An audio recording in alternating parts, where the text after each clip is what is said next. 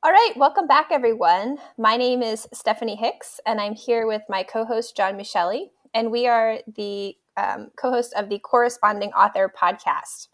So we've been taking a little bit longer times between recordings. It's been harder and harder to find time to do this, but we had a topic that came up in discussion recently, and so we thought it would be really great to find a time this week and talk about it and share our thoughts on post-grad positions. This is really like the season that people are starting to apply for grad school, and people are starting, if you're in academia, starting to think about postdoc positions. And maybe, John, you want to talk a little bit, you want to open it up? Yeah, I think everything's been going a little slower, or putting another Zoom meeting or any meeting on your calendar. Right. I think everyone's got to the point where it's not just an automatic yes. It's a I click a lot of maybes now in those Zoom invites. I don't know about you. Oh, no. I've just given up on definitive. Like my whole world is gray. It's not black or white anymore. I try to say no if I think I'm not coming to this. Though, to be fair, I have I can't even believe I'm admitting to this.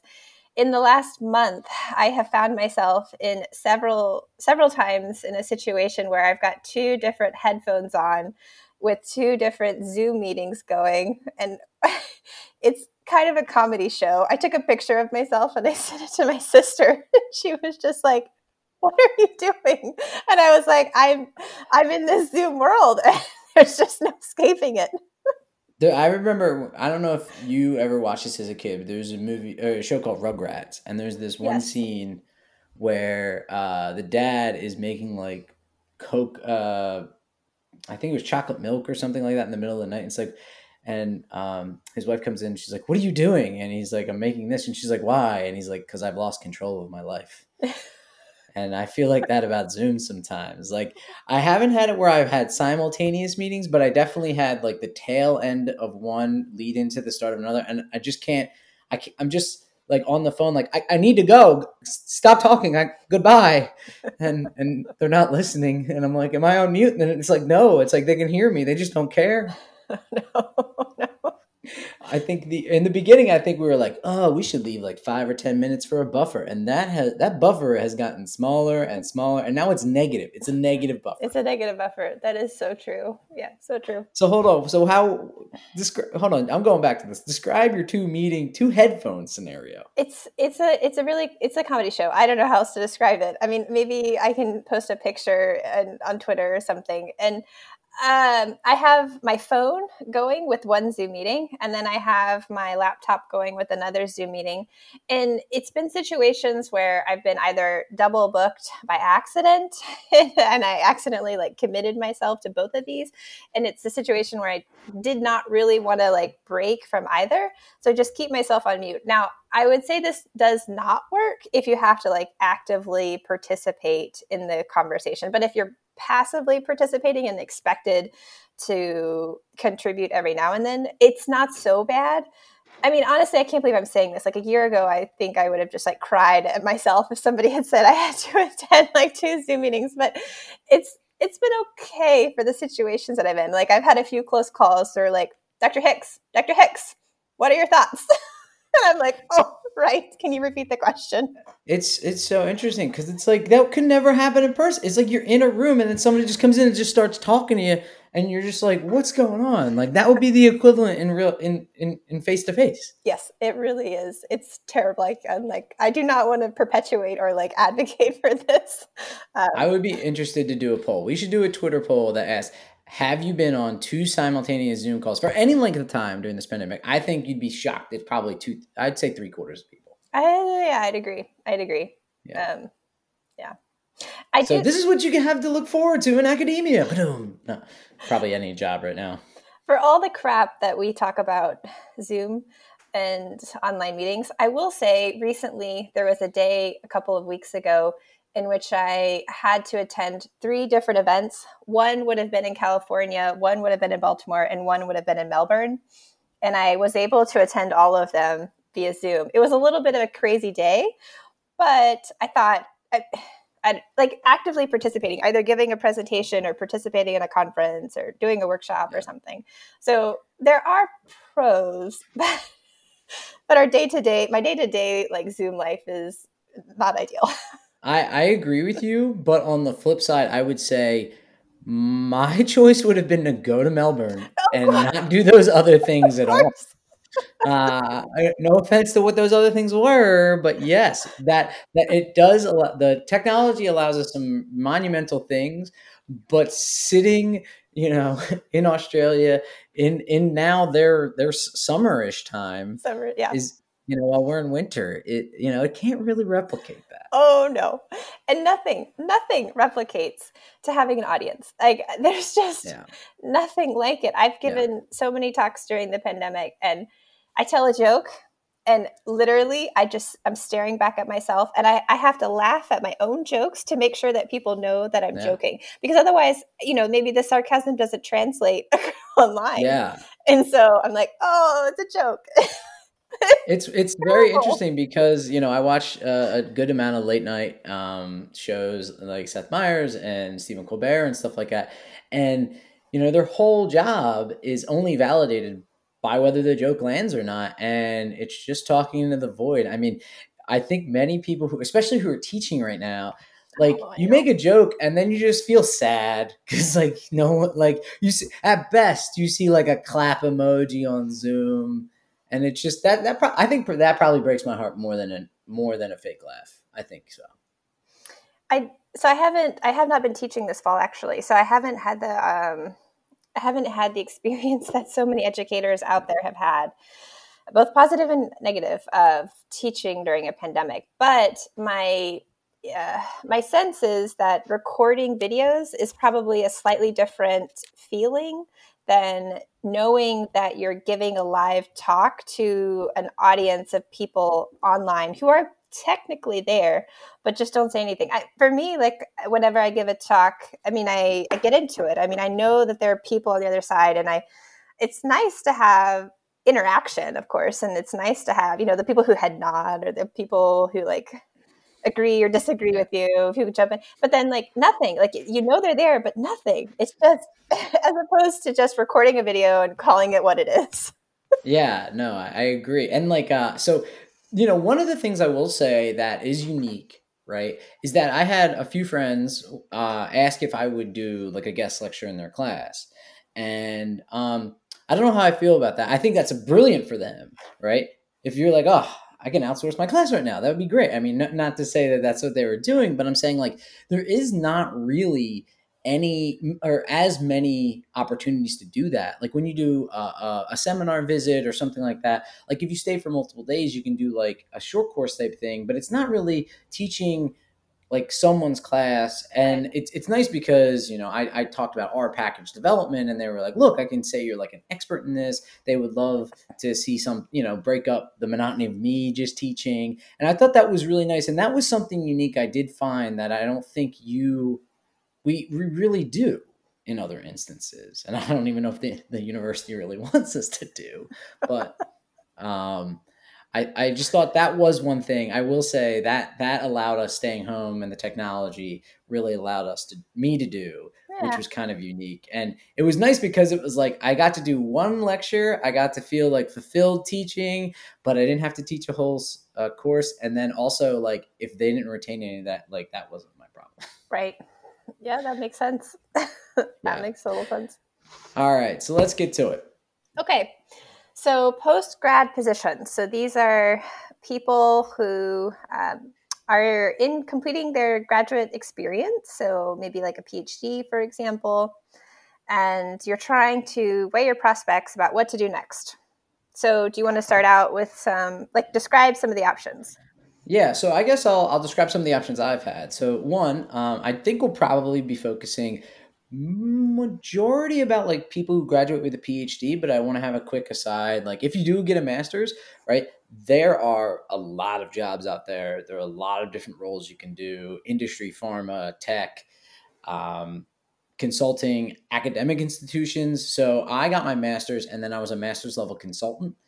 That was a great stepping stone for me.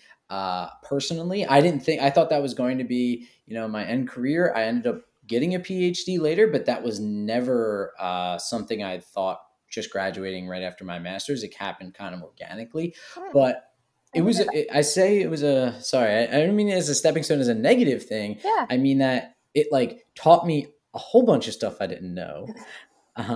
So like if you're taking courses right now, I would say, especially if you're going in the medical field, knowing longitudinal data analysis, survival analysis are like very essential. Computer Um, science skills. Yeah. I mean, like, yeah. yeah. Optimization So algorithms. and consulting, you get a whole different gambit, right? You have some where it's like a clinical trial with an entire data management team, and then you have another small project where they're like, here's a couple spreadsheets, and they're not maybe managed well, or they are, or like you have to kind of wrangle them down, or something completely different. So it really stretches your skill set, and I think in a positive way, and it makes you realize what you need to know to maybe do solid research. And it was never boring because I shifted projects or I shifted roles a lot. So I will just say a lot of the things we're talking about will apply to master's level people and PhDs, but I Great think we're going point. to focus probably on the PhD trajectory because it's a little bit more laid out. The master, I'd say there's a lot more variability in master's level data science work. That's a great point. Yeah. That's a really great point. So if we are going to focus on PhDs, which I'm happy to do, then you can think about you can think about like the various types of options, as you mentioned, going into pharma, going into nonprofits, going into academia, going into an industry of sorts. And let's just be honest, most PhDs who graduate from institutions do not go into a faculty position. So a lot of them are outside of academia. So we want to have a large conversation about that. Um, I will say, though, that when you are thinking about what to do next, at least leveraging and looking back at my own experience, as I was finishing my PhD, I wasn't prepared to make that call yet. I wasn't prepared to like decide if I wanted to do more of academia or if I wanted to just go into industry. I guess my PhD experience was very, what do you call it, narrow. Like you learn all these great tools in your first couple of years in your classes as a PhD student. And then your focus starts to narrow. Like you start to narrow in on a research topic and you dive deep into that research topic. You become the expert in the world theoretically on that research topic. And so for me, at the end of my PhD, I felt like I had dove in so deep and had like such a narrow vision of the world that for me, I wanted an experience that was the exact opposite, where I could, like as you described, have that consulting like experience where you could do many different projects. You got to stretch your wings, you got to learn new skills. It was not at all focused. And so for me, I turned to postdocs actually to kind of continue my path of trying to figure out what I wanted to do with my life. And I found it a very nice experience. And so I should state that not all postdoc experiences are the same. Everybody can have a very different postdoc, and my experience does not necessarily does not reflect everybody else's experience. But for me, it was a good experience, and so it allowed me to have that extra time to determine if I did want to go into industry, if I did want to go into academia, or do a nonprofit, I guess is the way of saying it.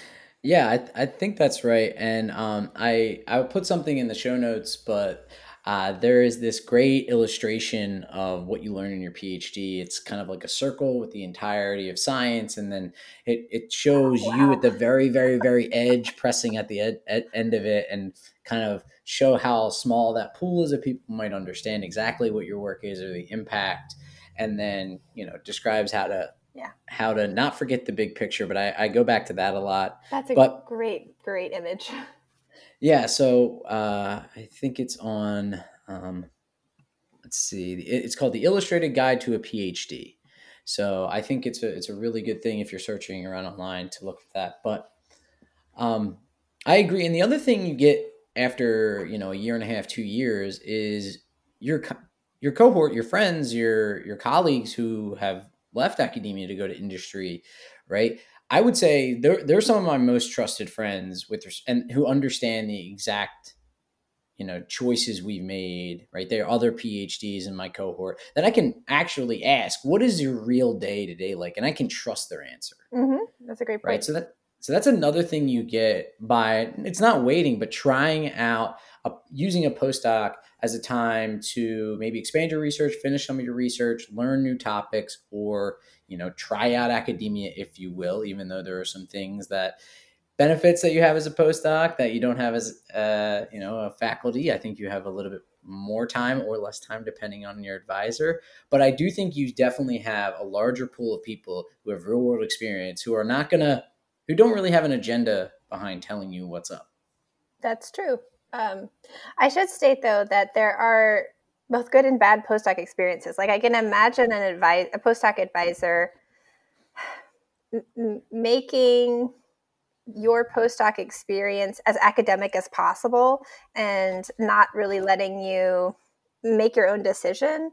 And so I think it's important to state that a lot of people can do a postdoc and then go into industry, and that is completely normal. That should be normalized. Like doing a postdoc does not mean that you're going to go into academia. It just means that it could be that could be one reason why you would want to do a postdoc, but that is definitely not the only reason. A lot of people, including myself, just haven't decided, and they want a little bit more time for a variety of reasons to finish things or to wait and not make that decision yet. So I want to make that really, really clear that doing a postdoc does not mean you're going in academia. Yeah, and I think later in your PhD, you might realize you liked a certain topic area that you didn't get to. You might not have an expert at your institution. You might be able to go work with them. Yeah. Also, there's somewhat different funding mechanisms. So the K99R00 is a training grant that is essentially like an R01 that you, I think, only can have access to if you're a postdoc. That is true. Yes, there are some that you can apply for as a U.S. citizen-based PhD student. That one, there are some options available, but the K99R00 is available to non-U.S. citizens too. So that's the great part about it. So I'm going to press you a little bit because you said, there could be some good or bad postdoc experiences, and you never really know until you're there. But like, what are some of the questions you might pose to kind of try to weed good from bad? Before we get to that, can I talk about a little bit about strategies for applying? Yeah, oh, absolutely. So I have a lot of thoughts on this. Yeah, so I guess I'm already jumping the horse. It's like questions once you get the interview, but let's talk about applying. So depending on, when you want to start your postdoc, if you're thinking I'm graduating in May, for example, and I want to start in September, I want to have the summer off, for example, now is a great time to start contacting people. First question I always get is, when do you start contacting people, or when do you start answering ads for postdocs? Basically, as early as you know, because the idea is you want to give the faculty member, your postdoc advisor, your future potential postdoc advisor, time to get organized and discuss projects and discuss funding and all of that. So as soon as you decide that you want to start applying, just start emailing. Now, if it's like 2 years out, probably not. But within a year is like completely normal and reasonable. So just start applying. Now, some advice that was given to me that I have greatly appreciated and have taken with me, and I pass on to so many people whenever they ask me about strategies for applying for postdocs, is when I first started applying, my intuition and my initial assumption was to answer ads. So I'm a student, and there are all these ads out there advertising for postdoc positions, and a lot of them are great. And if it's on a topic that you like, that is extremely interesting to you, you should for sure apply. You should absolutely answer the ad and contact the faculty member, discuss the position, all of that. However, something that was not obvious to me, that was told to me by one of my co-PhD advisors, is that the majority of my inquiries or applications for postdocs are actually cold emails. So I learned this the hard way, that it is incredibly common for a PhD student to look around the research that's happening in his or her field and say, I've identified 5 individuals that I think are doing phenomenal research that I am incredibly impressed by. And, we can discuss what that means. What does that mean to be incredibly impressed by? It could be high impact factors. It could be a large lab. It could be a small lab. It could be a location. It could be whatever. But somebody that you think you would like to work for, and you may not have never met them, and that's okay. You email them and you say, hi, my name is Stephanie Hicks. I am graduating with my PhD in biostatistics in May 2020. And I have been following your work for a really long time. And I'm incredibly impressed by you. And I'm interested in doing a postdoc in your lab. And I want to tell you why I would be a good fit. And in this email, you, in 2 or 3 sentences, basically take what you know about their lab, either from their website or from their research. And in 2 or 3 sentences, you say, what can I bring to the table? Can I bring this new area of expertise, causal inference, for example? Or can I bring expertise in software engineering? Or can I bring an expertise in experimental technologies? Whatever it is, you describe how you might be a good fit in their lab or their group, and what you might be able to work on together. It doesn't have to be anything official, but just to give them an idea that you have read about their work, you're aware of what they work on, and you think that you would be a really good fit. And then you send your CV as well. You attach your CV and you say, it would be, if you have any time to talk, I would love the opportunity to talk. In my experience, when I started doing this, you get some emails that are like, no, I'm sorry, I don't have any funding. It's just not a good time or whatever. But I was so surprised as to how many people responded and said, wow, you seem like a great candidate. I would love to talk to you and learn more about you. I might be able to put together some funding, and let's talk. And so, it just was so impressive to me as to these people don't have advertised positions, but I discovered that a lot of faculty have funding in various forms and maybe different pots, or maybe they want to split your funding with a collaborator or something. If they're really impressed by you, they will try to find funding for you if they really want to bring you on. Good work is very hard to find. It is. And I think especially if you're in a really good program and a really good cohort, I think that can be, you don't realize that, I think, because everybody around you seem working really hard, working really fast, and getting, progressing on stuff. And it's so funny because, the imposter syndrome swells up in you. And then when you get out, it's trying to find really good people to hire can actually be really, really burdensome. So I think that might be surprising to a lot of people. And so I guess my question to you is, would you target it around any big conferences? I mean, I know right now going to in-person conferences is kind of off the table probably for most, but I'm saying would you, I think that's the nice thing too, if you do it during your PhD, right? Because if you're look, I'm graduating in 3 months, I need a job, then I think that conversation or sit down has a little bit more pressure, a little bit more kind of stuff overhanging than if you're just hey, I'd like to meet and keep my name in the mix in a year or two. But would you recommend targeting it around any conferences on ENAR or JSM for statisticians, for example? Oh, sure. So if I'm a PhD student, hopefully your PhD advisor has been telling you all along how important networking is. And hopefully your PhD advisor has been telling you to attend conferences and present your research, talk about them, meet with individuals. I mean, the whole gambit. I'm assuming that that's happening. And so I'm talking about, a year out, start emailing people that you think are doing really great stuff and just saying, hey, I'm interested in you and your group, and I'm interested in doing research with you specifically, and I want the opportunity to talk about that with you, to explore if that's a possibility. So yeah, you could definitely do this at conferences, kind of like in a very informal setting, or you could just like email people. Yeah.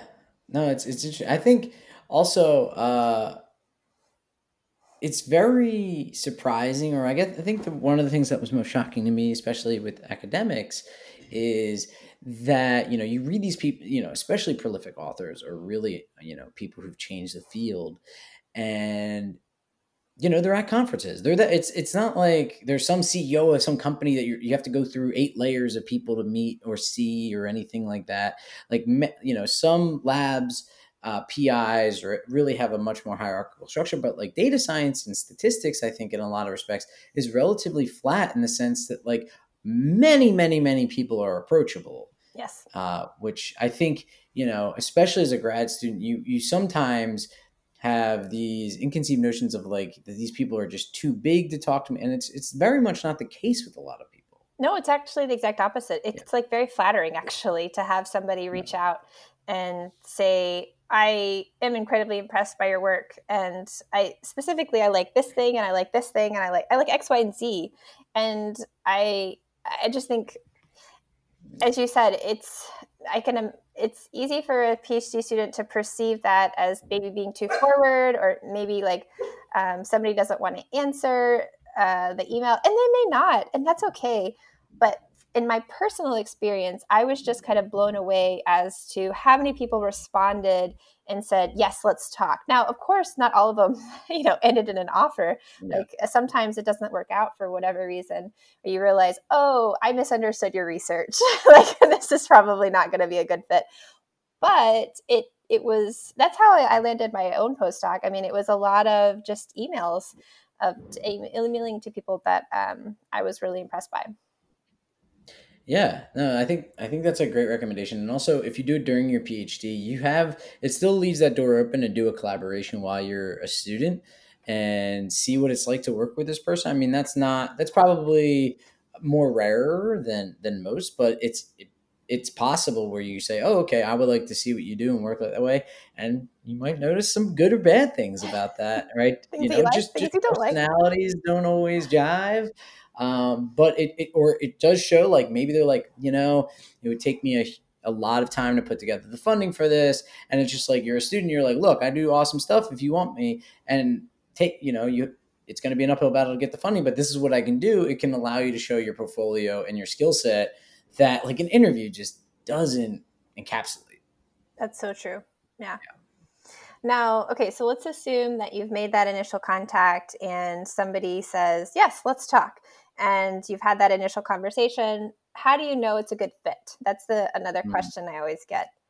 And now that question is a little bit harder to answer because it's up to kind of like your own personal preference of how you work. So, for example, there are groups that have labs that are larger, meaning that there's a faculty member and then they may have quite a few postdocs and many PhD students or master's students or undergrads working under them or working with them. And then there are smaller groups. So they're more one-on-one experiences where you get a lot more direct mentorship. And that's kind of like up to you how you work. So how do you know it's a good idea, or how do you know it's a good fit? Well, it's essentially you asking questions about the lab to people in the lab and determining if you're getting a consistent set of answers. Does everybody respond in the same way, or is everybody responding differently? If everybody responds differently, that's concerning because that means like everybody has a different experience in the lab. And so you would want to have like some kind of consensus that, yes, this is like the way the lab works and this is what happens. So hopefully you get a consistent answer, and then you get an idea of what it's like to be in there. Do you have direct one-on-one communication with the faculty member daily, weekly, monthly? Do you have responsibilities of mentoring students? Maybe you want that, maybe you don't. Do you have responsibilities or availability to teach and get experience? Do you want that? Maybe you don't. And so that's more of like all of those questions are a personal thing that's kind of like up to you and your style and what you're looking for in a postdoc. And so I think the best advice I can give you is ask as many questions as you want to as many people as you need to be able to like have some kind of consensus in your mind of what an experience would be like as a postdoc in that group, and then determine if that's a good fit for you.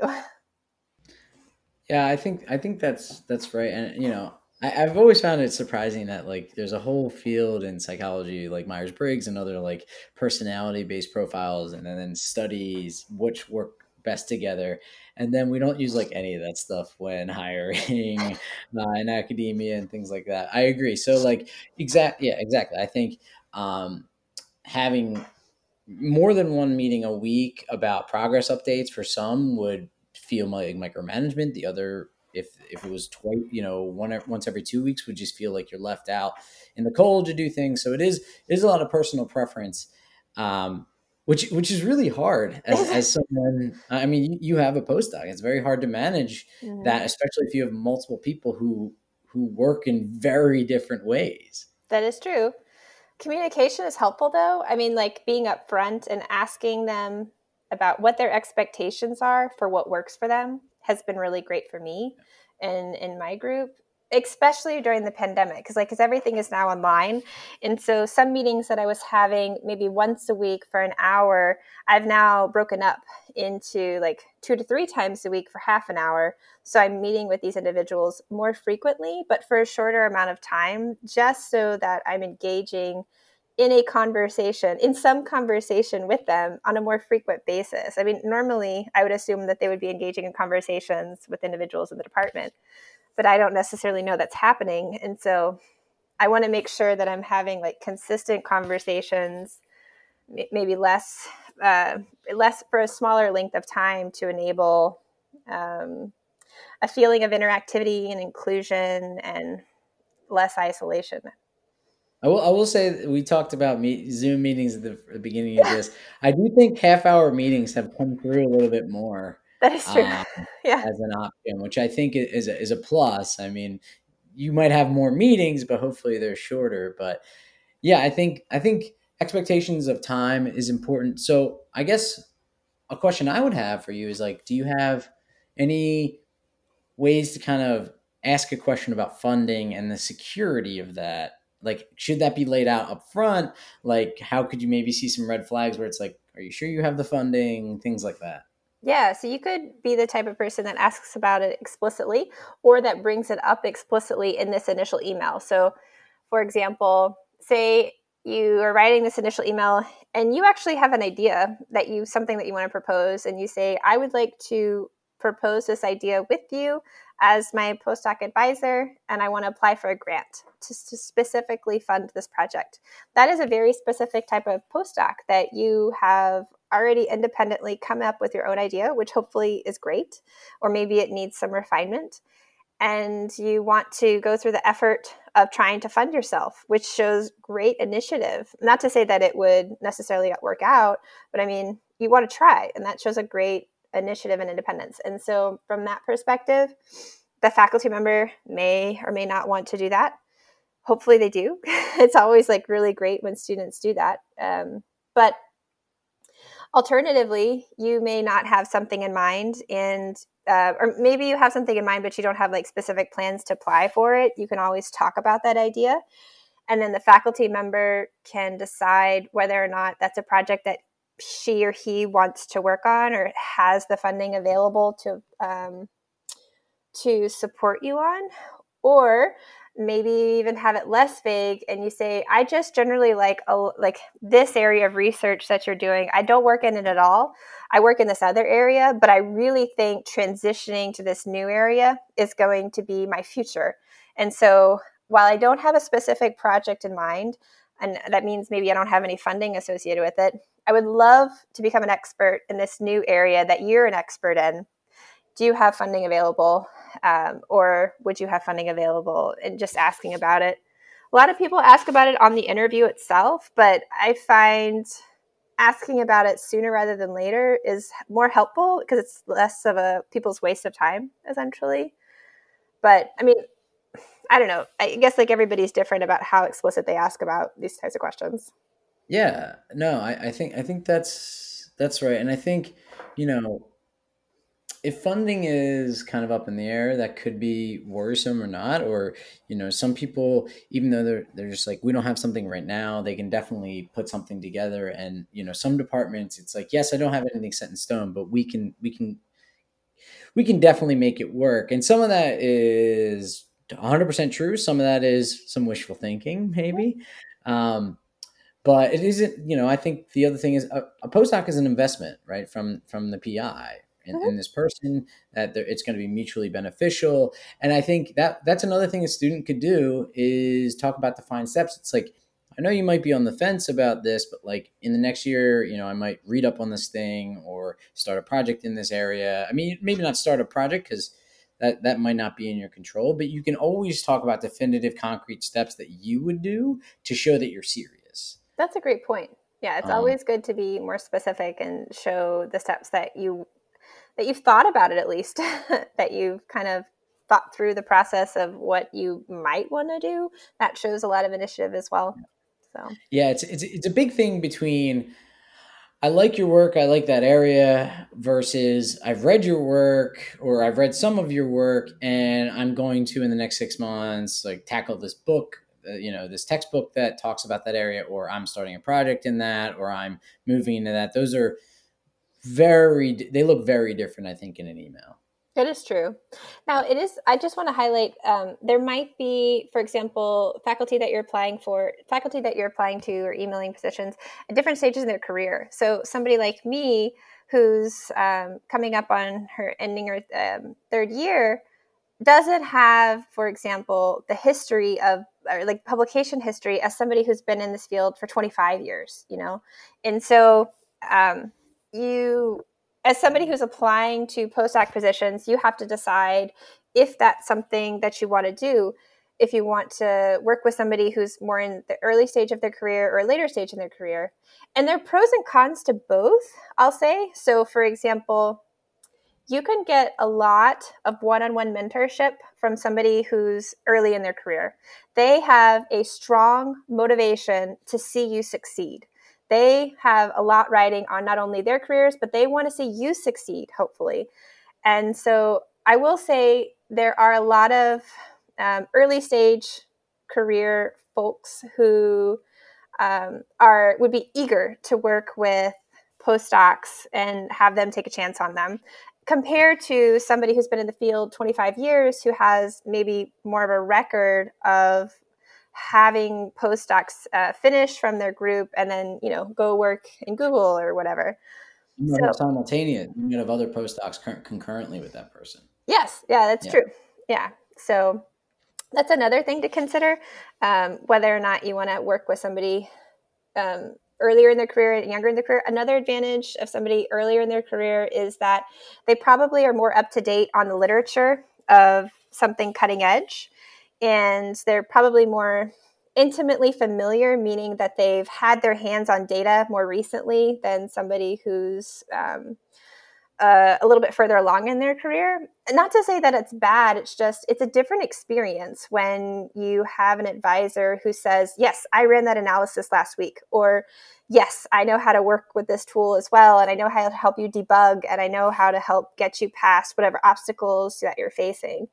It's just a very different experience. And so if you are going to go for a faculty member who is later in their career, then you want to make sure you have access to individuals in the lab who can help you with the more day-to-day nuances of getting around analytic problems that you'll face in your projects. Yeah.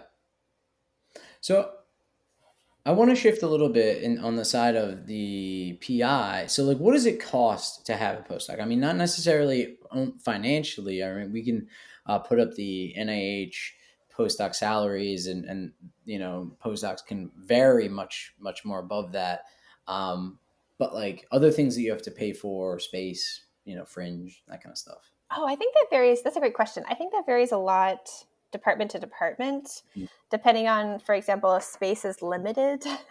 So for example, healthcare, postdocs, you pay for fringe, and you pay for their healthcare, you pay for like all the benefits and things like that.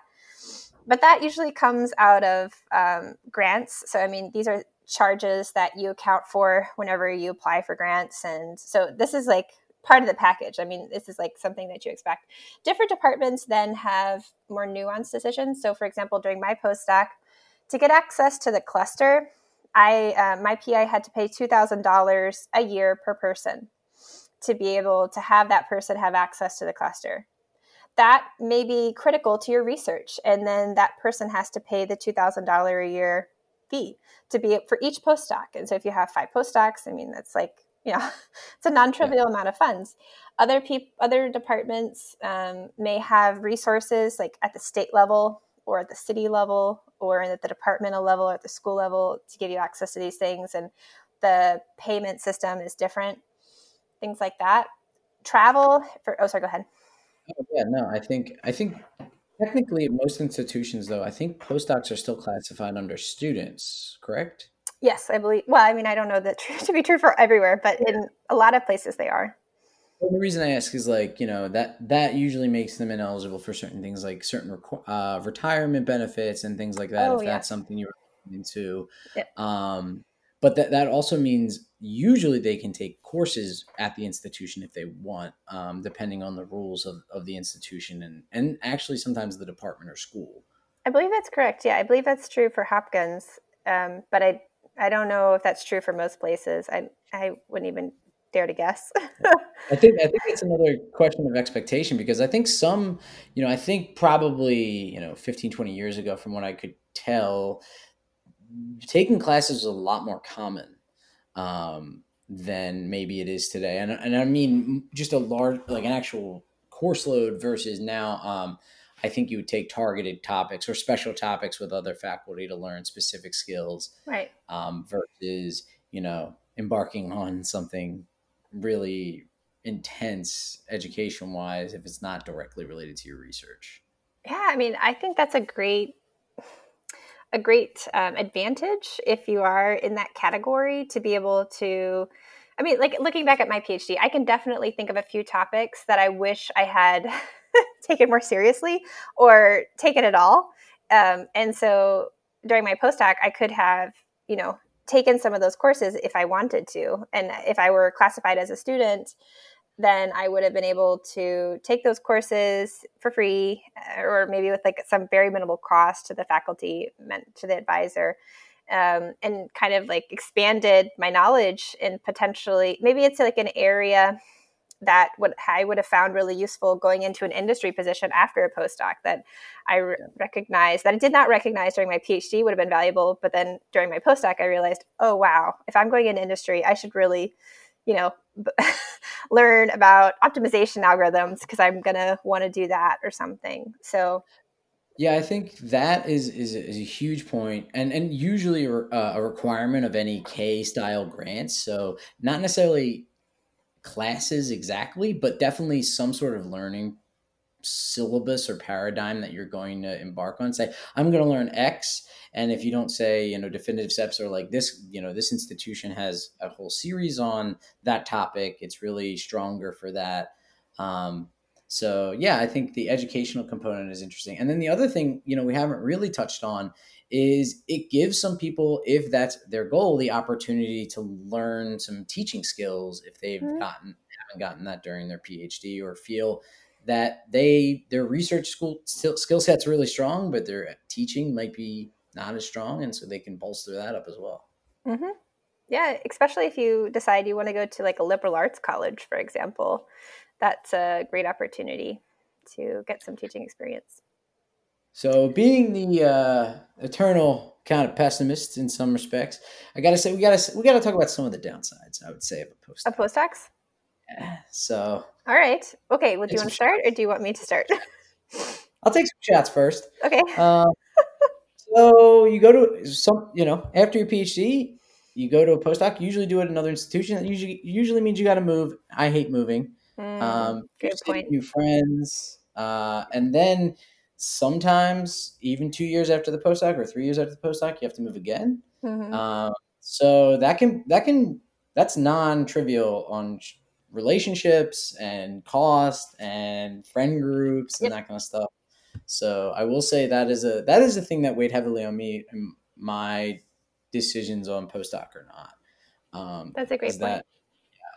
Um, then I will say the second thing that I think is big is opportunity cost in your salary. So Oh, yes. if you believe you are dead set on tech or industry, and you're going to get paid less as a postdoc than probably starting at what you would there, or as a faculty member. I will say, I will make one nuanced comment that you talked about earlier, that not everybody is destined for academia, and even a smaller or to be a faculty, but even a much smaller set are probably for tenure track faculty. Mm-hmm. So I will say I'm a research track faculty. I've seen some of the growth in that area at our school. Mm-hmm. The numbers have grown over the last 15, 20 years of research track faculty compared to tenure track faculty. So those are some of the other things. So if you think you want to stay in academia, but tenure track might not be a thing, a postdoc is definitely an option. Research track is also an option. Some of them are hard to get or hard to find. I will say though, very big thing, postdocs, you generally have some protected time. Some other things, you hit the ground running and you are working from like day two. I Day one know. is math. Day one is HR stuff. So day two. Yeah. Okay. So following up on your financial comment, completely agree. The salary discrepancies between what you get paid as a postdoc and what you would get paid post grad school, post PhD in industry is just like mind boggling. I mean, it's insane. And you might even ask, why would I ever do a postdoc if I could, you know, make X amount of dollars less? And I think that's a fair comment. And if you know you're going in industry and you know there's no reason for you to do a postdoc, then that's fine. I mean, there's nothing holding you back. I was just in a situation which I wasn't quite sure what to do, and I really wanted that extra couple of years to explore and kind of like make that decision for myself. And so there are plenty of reasons why you should not do a postdoc and just go into industry if that's what you want. You may have a student loan, like maybe you did a master's program and you have student loans that you need to pay off, and it could be a financial decision. I mean, there could be a variety of reasons why it's not possible for you to do a postdoc or want to do a postdoc. So that's a great point. Yeah. I think those are the biggest ones for me. I will say also, try your darndest to whatever department you go into for a postdoc to make it a community of your own, or get into that community. I think it depends, especially if your space isn't near with the rest of the department, or you're not, you kind of are in this middle ground. You might not be invited or go to meetings with the faculty. You may or might not with the students. So you kind of are in this middle road. So there's usually postdoc communities at institutions. The other thing I will say is, if you are a postdoc and they let you go to faculty meetings, go to them. Great Um, suggestion. well, let's see. So I'm saying that downside of kind of being in the middle, you sometimes have to carve your own, professional social network a little bit more. And I think a good PI can help with that, but it's a little bit more work, right? It's a lot more work because you don't have a standard cohort like you did in your PhD, It's and you don't. isolating. It can be very lonely. That's true, depending on what kind of lab you're in, what kind of group you're in. So for me, I view the goal of a postdoc, or a good postdoc experience, in my opinion, is one such that at the end of the experience, you as the postdoc who completed his or her training feels like they are independent. And what I mean by that means that at the end of your PhD, hopefully you learned a lot of research skills. I mean, hopefully you learned how to write papers, and hopefully you gained a lot of that. But it's not necessarily clear to me that at the end of a PhD, somebody has learned the skills to do independent work. It's a very different skill set than We'll write a grant. or write a grant, for example. Right. It's a very different skill set. And hopefully at the end of the PhD or the postdoc, you've gained that set of skills. And there are a variety of ways you can obtain those skills. But in my opinion, one of the roles of a postdoc advisor is to basically play as a safety net and to let the postdoc drive the science. So let the postdoc take the wheel and make the decisions about the project and expand and flex his or her wings on in trying out different things and seeing what works and what doesn't work, with the guidance, of course, with your mentors in your department helping you along the way. And if you fall, if something happens, you've got the safety net there. The postdoc advisor is designed specifically to help you back up and help you overcome whatever obstacles are along the way, or talk you through any difficult decisions, talk you through and help you apply for jobs and navigate whatever you're trying to navigate. But the only way you get that to that stage of being independent is to try it. And so pretty much when you leave your PhD and you decide to do a postdoc, the goal of it is really to let you as a postdoc drive the science and, feel what it's like to make those decisions.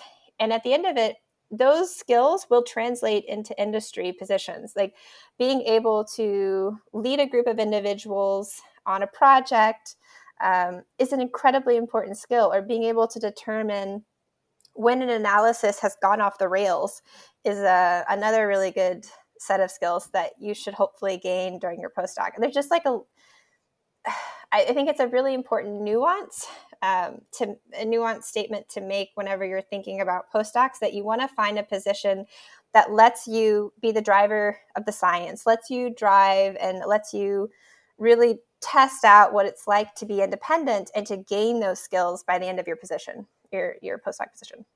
Absolutely.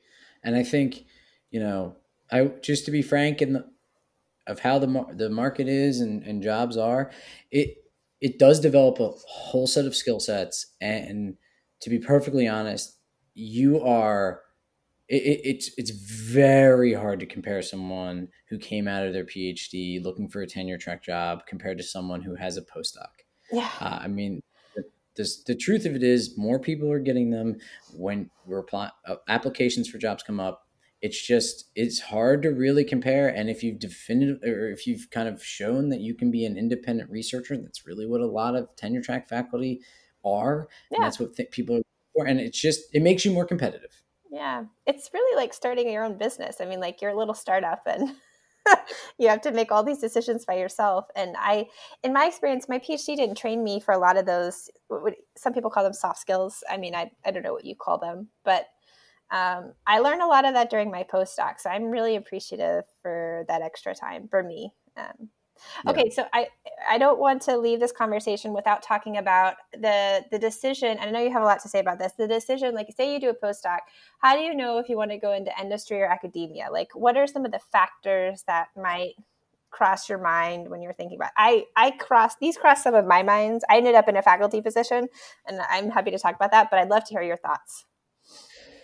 Yeah, I think the you're your own startup thing is really definitive, is really the best way I've ever heard describing like a faculty position. And it starts in the postdoc because you have to do your R&D, your research and development, you are education, you are advertising, you are marketing. You got to market yourself. You are your own budget. You got to worry about your own money. Right.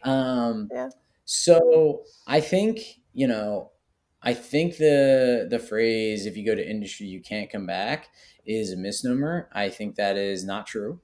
I think it is hard if you go to an industry job where you don't publish and you stay in there for more than 3 to 4 years. Mm-hmm. I would agree with that. So I don't think that closes the door on academia as much as a lot of academics would let you think. So that is one thing I always like to say before kind of talking about what are the skills. I think one of the big questions is, do you need control over the research you do? That's a good way of phrasing it. Yeah. Because you can apply for grants, you can apply for your funding, and if you get it, although like you have to do, be on committees and teach and all these other responsibilities, you control the R&D process. Whereas that can happen in industry a lot, but if it's not bringing value to the company, there are decisions that sometimes can be completely out of your control. And there are ways to still get funding and apply for things, but it's not the same mechanism. So I think that is one huge question you have to ask. And then the other thing is, especially for me, one of the big questions I had to answer was I okay leaving this part of my research behind that wasn't really going to fit in a lot of industry? Like, I love doing imaging, and sadly, there aren't as many positions out there to do that in industry, even health tech. If you're in genomics, there's a boatload. If you do clinical trials, there are boatloads. But that is very different. And I honed that skill set a lot, and I didn't want to give that up. And so I wanted to be able to continue on that. So that was one of the reasons that kept me in academia. It's also a very different culture, for better or worse on both.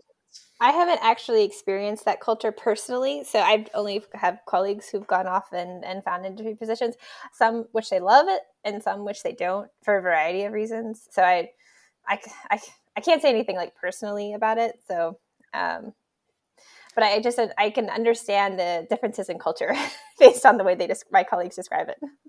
Yeah, maybe hopefully let's hold off on maybe the industry side unless we get someone in here who can maybe show some firsthand experience. But I do want to say I do want to end on a positive note for the jumping around thing, going to institution, if you stay in academia, right, a 2-year postdoc, even if you have to move institutions from your home, from your PhD to the postdoc to a new institution, you meet people, the connections you make, those things are invaluable. You see those people back at conferences, those people invite you for talks.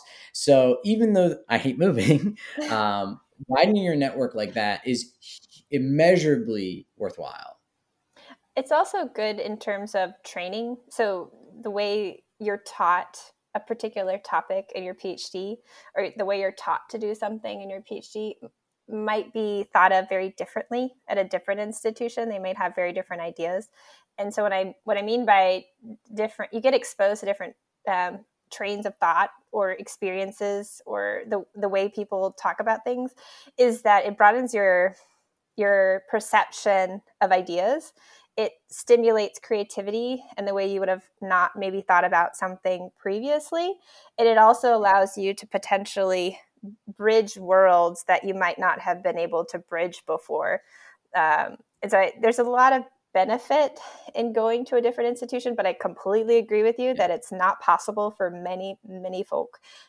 And so in that respect, you should definitely leverage your network. If you do want to do a postdoc, for example, you should definitely leverage your network at your home institution and identify somebody there that would be you'd be willing to work with. Yeah, absolutely. And I think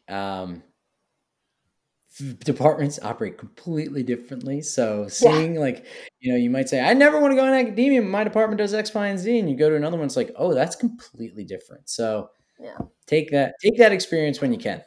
Yeah. All right. Should we call it there? Yeah, that sounds good. That's good. All right. Thanks, everyone. Have a great day. Bye. As always, you can follow us on Twitter at CorrespondAuth, or my handle is StrictlyStat, and Stephanie's is Stephanie Hicks, and you can email us at thecorrespondingauthor@gmail.com. This episode was edited by Jessica Crowell, and special thanks to the Data Science Lab for their help and support.